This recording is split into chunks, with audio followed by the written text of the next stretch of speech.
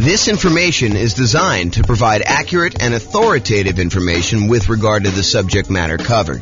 It is offered with the understanding that the presenters are not engaged in rendering legal, accounting, or other professional services. If legal advice or other expert advice is required, the services of a competent professional should be sought. Welcome to the Woodlands Real Estate Investing and Real Estate Financial Planning podcast. Learn all about investing in real estate in the Woodlands, Texas, with a combination of real estate financial planning and modeling with numbers specific to the Woodlands, plus syndicated, more generalized recordings of live and pre-recorded real estate investing classes. Not all of them specific to the Woodlands. Be sure to stay tuned after the podcast for a message from our sponsors. Well, good morning and welcome, everyone. I am your host, James Orr, and this is another class in the series on Deal Alchemy. Deal Alchemy is the somewhat magical process, or seemingly magical process, where we move returns from one of the areas of return that we get with investment properties to more than one. And sometimes we're trading a couple for a few or one-to-one, but we're really just moving returns around. And today's Deal Alchemy class is about converting cash flow to debt pay down. And you're like, what? Wait a minute, James. Most of us prefer to have cash flow. So why are we taking cash flow and we're trading it in exchange for debt pay down? Well, because by doing so, it gives us a higher return in both dollars and return on initial investment. So there's one reason why you might want to consider kind of moving the return from cash flow to debt pay down. So we're going to jump into it. This is part of the series of classes we're doing on Deal Alchemy. I think last week we talked about improving cash flow. I think we did through lease options, if I'm not mistaken. I think we did lease options last week where we used a new strategy and we changed how the returns got kind of moved around in the different areas. So, alchemy, for those that don't know the definition, this is the dictionary definition of alchemy, a seemingly magical process of transformation, creation, or combination. And really what we're talking about doing here is we're talking about magically moving the returns from the 4 different areas of returns plus the reserve return we get when we buy investment property. You've got appreciation, the tendency for property values to increase over time. You've got cash flow, kind of like you take all of your income from the property, from rent and anything else you're doing with the property. You subtract out all of your expenses, including taxes, insurance, your mortgage payments, maintenance, your property management, like all of those things, vacancy, all those things get subtracted out. And what you're left over with is cash flow. Then you've got debt pay down, the amount of the loan that you're paying down every single month on that particular property. And then you've got the tax benefits of owning the property. The cash flow from depreciation is what we call it. And then in addition to all of those, in order to prudently make an investment in rental property, we do need to have reserves. And so when we have reserves, we could take those reserves, we could set those aside. And because we're using them to make sure that we are able to maintain and own that property, conservatively, then we can actually put the small return that we're earning on those reserves as part of the overall investment. Because you need the reserves in order to make the investment, now we can actually include the return we're earning on those reserves as part of the overall return that we're earning, okay? And you may have seen me kind of display this in this format, where I talk about appreciation, the property value is going up, cash flow, which is all the income minus all the expenses, debt pay down, which is paying down the loan, the tax benefits or the cash flow from depreciation, and then plus the return you earn on reserves. And then we have a total in the middle. And we can have this visual show both dollar amounts that we're earning, how many dollars in appreciation we earned, how many dollars in cash flow, how many dollars we paid down the loan, how many dollars we're getting from the tax benefits, and how many dollars we earned on the reserves. Or we could think of it in terms of the return on something, the return on our initial investment, or the return we're earning on equity, or the return we're earning on true net equity, like the equity we'd have after we sell the property and pay all the expenses, like real estate commissions, closing costs, capital gains taxes, depreciation recapture tax, like all of those things. When you subtract all those out, then we have what is left over, true net equity, and we can calculate returns on those as well. So let's talk about moving cash flow to debt pay down. And you may be surprised as to what happens here. This is kind of interesting. So instead of choosing to emphasize cash flow on investment property, let's say you do a 15-year mortgage instead. If we had gotten a 30-year mortgage, our cash flow would have been better. The payment on a 30-year mortgage is usually lower than the payment on a 15-year mortgage for the borrowing the same amount. And you also get a slightly better interest rate when you do a 15-year loan versus doing a 30-year loan. But even with the improved interest rate, the payment is still going to be overall higher because you're paying off a certain dollar amount. If you're buying a $400,000 property and you're putting 25% down, and you're paying off $300,000 worth of loan over a 30-year period or over a 15-year period. In order to pay it off over 15 years, your payment has to be higher in order for you to pay that thing off. Okay. So what we're really talking about is worse cash flow when we move from a 30-year loan to a 15-year loan, but much better debt pay down.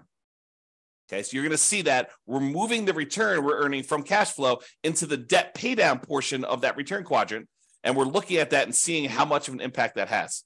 Now, the dollar amount for appreciation and the tax benefits, the cash flow from depreciation, they stay the same. If you think about it, you're buying the same property in both situations, right? So if you're buying the same property, does the type of loan you get on the property impact how much in dollars the property goes up in value? No, if you buy a property, that property is going to go up whatever it goes up or down, depending on what market you're in and what's going on in the marketplace. But in most cases, that property is going to go up the same amount, whether you have bought the property free and clear, or you bought the property with 100% financing, or you bought the property with 50% down, or 80% down, or you got a 30-year loan or a 15-year loan. It doesn't matter. If you buy a $400,000 property, as an example, and it goes up 3%, that means that it went up $12,000. It doesn't matter what loan you had to do that, okay? Now, in addition, when you buy a property, the price you pay originally, after you subtract out the value for the land, the value of the building we can depreciate for residential properties over 27 and a half years. So again, that doesn't matter what type of loan you got or how much you put down. The amount you're earning from depreciation, and specifically cash flow from depreciation, stays the same. So it doesn't matter what loan type we got, the amount from appreciation and cash flow is going to stay exactly the same. Now, a higher mortgage payment, because you're getting a 15-year loan than a 30-year loan, means that you should set aside more in reserves. Because when you want to think about your reserves, you're setting aside the money that you need to hold the property for a certain period of time. So for example, if we're setting aside 6 months of reserves, by having a higher mortgage payment, we need to set aside 6 months of that higher mortgage payment rather than the 6 months of the lower mortgage payment we would have if we had put if we decided to do a 30-year loan. Okay, so the higher mortgage payment means you need to set aside more for reserves. That ends up changing the amount you have in reserves, and therefore the amount you are earning on the reserves. If you have $10,000 in reserves versus $8,000, then the amount you're earning on those reserves actually has gone up a little bit. Okay, that just makes sense, right? Now, the dollar amount for cash flow, for debt pay down, and for the reserves changes, right? Our cash flow is actually going to go down a little bit. The amount we're paying down on the loan is going to go up a little bit, and the amount we're earning on reserves is going to go up a little bit. The dollar amount for the appreciation and cash flow from appreciation, they do not change at all when we switch from a 30-year loan to a 15-year loan. And I'll show you this visually here in a second. Now, more reserves also means that we have more in the denominator when we're calculating our return on investment calculations, okay? Because we count the reserves as something that we needed to invest in order to buy the property. So in order to go acquire property, we definitely need the down payment amount. We definitely need the closing costs. But what I'm telling you now is you also should set aside the reserves you need in order to prudently own that investment property. And by putting that reserve aside, then that should count as part of the amount of money you needed to make the investment in that rental property. So that needs to be included when we do our calculation for return on investment. Anyone who is using like someone else's spreadsheet, not the world's greatest real estate deal analysis spreadsheet that automatically does this for you, but anyone using these other spreadsheets, you're analyzing your deals incorrectly. Another way of saying it is you're lying about your returns. If you think about it, if you're using someone else's spreadsheet and you're analyzing a deal and you're saying, look, I'm getting this return, and you're not including the amount you need for reserves in your return on investment, you're basically saying, either one or two things happening. Number one is you're actually saying that you can make this investment without the reserves, which you cannot. I mean, the lender's going to require reserves. So that should tell you something, that they're going to require it if you go do the thing. And that you think that you can make this investment safely without having some money set aside for reserves in case there is any type of vacancy, or you do need to make some repairs on the property, or there is some CapEx or something like that. So we all know that you need reserves. So if you're not saying that you have reserves in here, then you're lying about your return. So you have to include the reserves on there in order to make a true calculation of what your return on investment is. Doing it any other way is lying about your return. It's inflating your return. It's the return you tell at a cocktail party when you want to brag about how you're doing in your real estate investments, right? I mean, that's what you're doing. You're going to tell your friends, look, I put no money in this deal, so I'm getting an infinite return on my investment. There is no way you can have no money in a deal because you have to have reserves. So you're always going to have something in the denominator. Okay? All right. Enough of that little side tangent there. So what having more reserves means, you have more investments in your return on investment calculations. That means it's going to be a smaller overall return on investment for the same dollar amount. So in other words, the appreciation dollar amount, if it's $12,000 that the property went up in value, and now we divide by the return on investment, the investment part of that, if you have to have more in reserves, that means that the overall return on investment, the $12,000 divided by what you had to put into the deal, is going to be smaller when we increase our reserves. And we increased our reserves because we went to a 15-year loan versus a 30-year loan, which means that our monthly payment is going to be higher. Okay, so let's look at this visually and see what's going on here. So this is where we have the traditional rental. We have this amount in appreciation. We've assumed it's $11,011 per year. Cash flow is $2,330 in the first year. The amount you pay down in the loan is $2,779. The tax benefits from the cash flow from depreciation is $1,700. Okay, so these four plus the amount you're earning on 12 months of reserves at 8% is $2,203. So the total amount you're earning is $20,023. That's your return by buying this property in the first year. Now, by going and converting this and this is a 30-year loan, by going and converting this 30-year loan to a 15-year loan, we're going to change the return from cash flow. Your cash flow is actually going to go down a lot, and your debt pay down is going to go up a lot. However, the appreciation dollar and the tax benefit dollar are going to stay the same, and the reserves are also going to change because we need to have more reserves. Okay, so when we do that, it looks like this, the 15-year mortgage on the right. So appreciation is the same. The amount in cash flow went from $2,330 positive, about $200 a month, to now it's negative $4,024. And you're thinking to yourself, James, that's crazy. I went, almost $6,400 worse by doing this 15-year mortgage. Yeah, you definitely did. But where did that return go? It went from cash flow down to debt pay down. And you'll notice it's not one-to-one. It's not like you move $6,400 down in one spot, so you obviously go up $6,400 in another spot. It is not a one-to-one correlation. You don't get $1 by moving it from one spot to another. Sometimes it's a lot more. Sometimes it's less. Okay, so you got to go and look at the math and see what happened here. So now we went from earning $2,779 paying down the loan. So now we're paying down $10,551 just by changing from a 30-year loan to a 15-year loan and the slight changes that are related to that. The one change that's probably most predominant is the fact that your interest rate is a little bit better on a 15-year mortgage than on a 30-year mortgage. Okay, so now the tax benefits also stay the same. They're both $1,700. And because we had to increase our reserves, we went from earning $2,203 to earning $2,762. Okay, so that's about $500 more. Now, overall, the return went from $20,023 for the entire thing, all 5 areas of return, when you had the 30-year traditional rental. Now it's going to be $22,000 even. So you increase your overall return by about $2,000 just by changing the loan.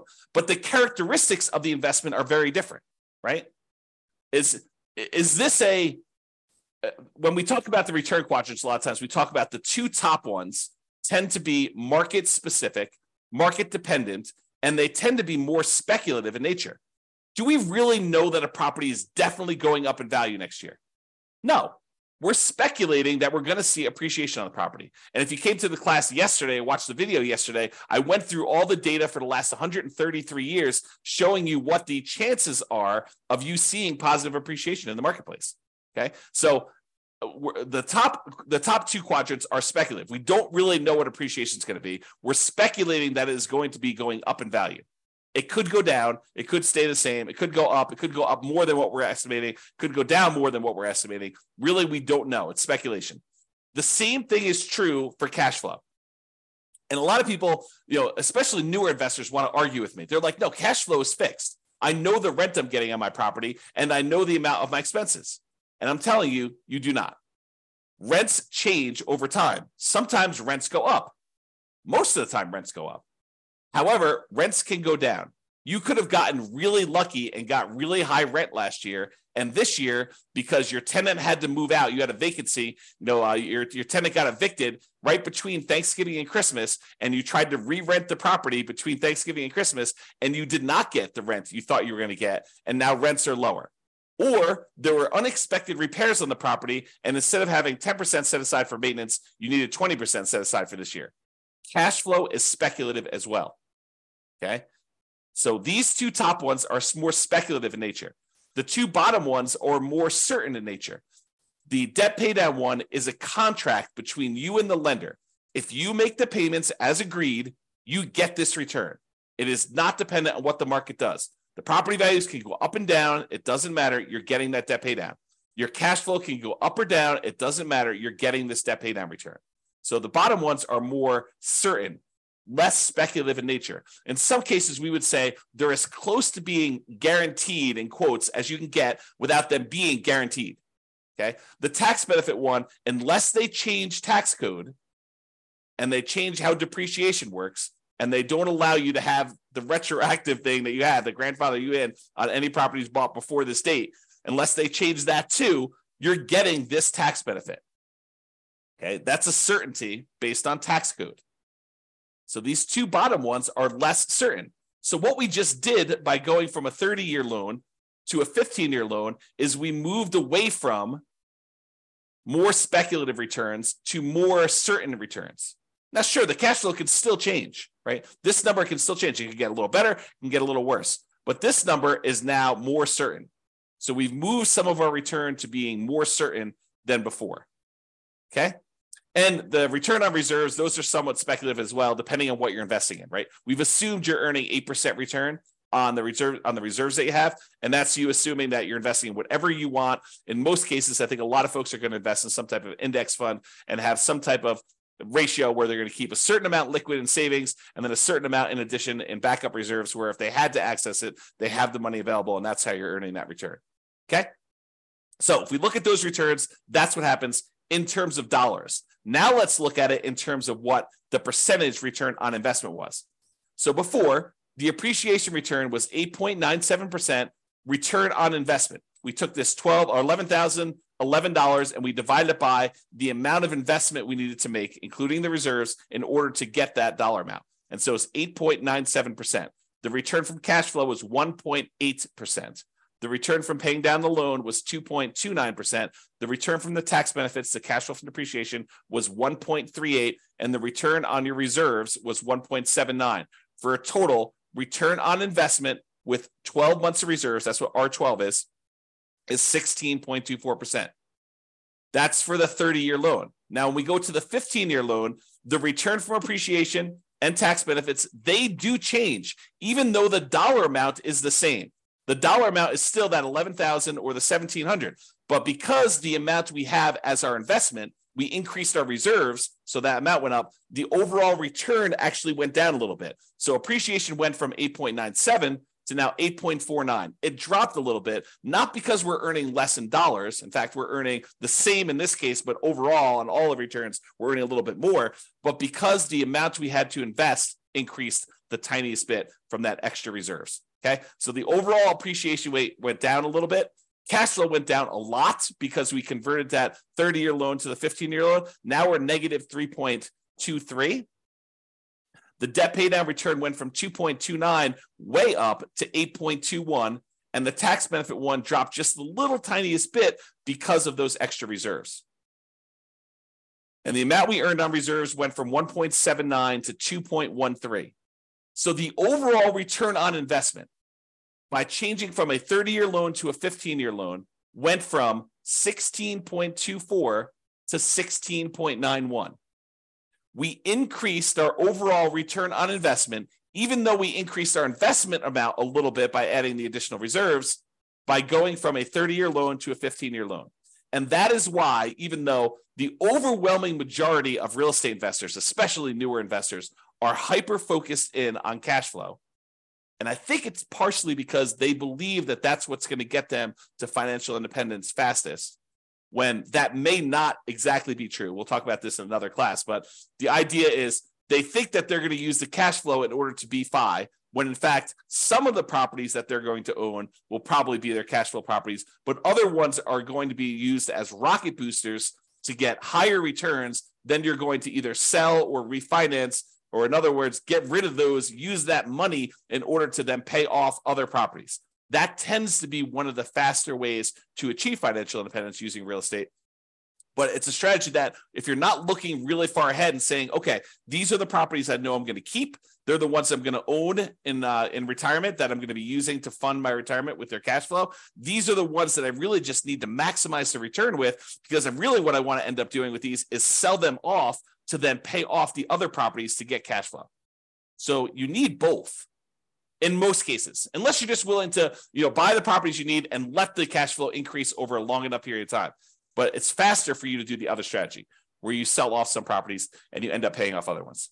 And if you come to some of the classes where we talk about the comparing the strategies, in the 304 markets across the US where we've done the analysis on all these, then you'll see that sometimes it's better to use those more aggressive payoff strategies later on, which means the rocket booster, the improved overall return tends to be better. And that could be an example here. Okay. Now, sure, you do need to account for, the negative cash flow and how you're going to fund that negative cash flow, and whether you're thinking about it as an investment or you're thinking about it as setting it aside. Yes, there's all those discussions, which we talk about in other classes. Okay. All right. I just want to show you what the difference was in the amount you needed for reserve. So this shows you the total amount you needed for your investments when you're talking about return on investment. So when we do the traditional rental, it's $134,000 in order to buy this property, or $141,000. So it increased by about $7,500 or so. $7,600 is what the difference was that you needed to have in reserves to go from that 30-year loan to the 15-year loan. Okay. And then this just breaks down where the returns come from. It's just the same numbers that we had before, where it's just showing you the values doing that. And then this is your return on investment numbers to kind of give you an idea of what those are. All right. So in conclusion, we could utilize deal alchemy to modify where the returns are coming from. We can move the returns around. We could say, hey, let's give up some appreciation in order to have improved cash flow, like we talked with lease options. Or we could say stuff like, let's give up some cash flow in order to improve debt pay down and improve our overall return. That's what we covered today. And there's other variations to this, which we'll cover in future classes on deal alchemy. One example, the one that we did today, is changing the term of the loan, 30-year mortgage to a 15-year mortgage, to see how that changes things. And moving returns is not always a one-to-one change. You don't get a 1% improvement in debt pay down in exchange for giving up 1% in cash flow. Sometimes it's more than one, sometimes it's less than one. And reminder, returns are different. They have different characteristics. Some are speculative, some are more certain, some are cash now, which is the right-hand side of the quadrant, some are cash later, which is the left-hand side of the quadrant. So they have different characteristics, which changes how the overall investment acts.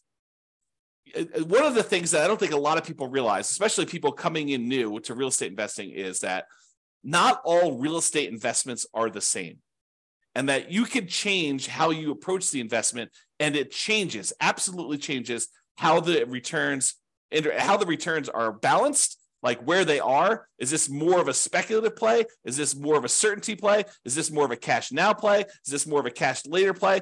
And that not, if you go out there and you say, I made a real estate investment, your risk characteristics of making that deal can be very, very different than someone else doing a different deal, even though you're both buying single family homes. All right. So deal alchemy can do more than just change the numbers. It can change the characteristics of the investment. And sometimes this changes more than just the returns. Sometimes it somewhat indirectly can impact the investment in the return on investment calculation, like we saw with reserves here. All right, that's all I got. Hope you guys enjoyed the class. This has been James Orr. Have a great weekend, everybody. It's Friday, and we will see you all on Monday. Bye-bye for now. With home prices up, mortgage interest rates up, and rents up, but not quite enough to counteract the higher prices and interest rates, cash flow on rental properties in the Woodlands is harder than ever. Book a call with the Real Estate Financial Planner to apply our proprietary 88 strategies to improve cash flow on your rentals. See the show notes for a link to schedule your call and improve your cash flow today. If you're a real estate agent, lender, or professional in the Woodlands that wants to help our real estate investor listeners, consider reaching out to learn about collaboration opportunities with this podcast. We'd love to add more value to our listeners by having you assist our investors buy, sell, and finance their real estate investments. See the show notes to schedule a call to discuss collaboration opportunities.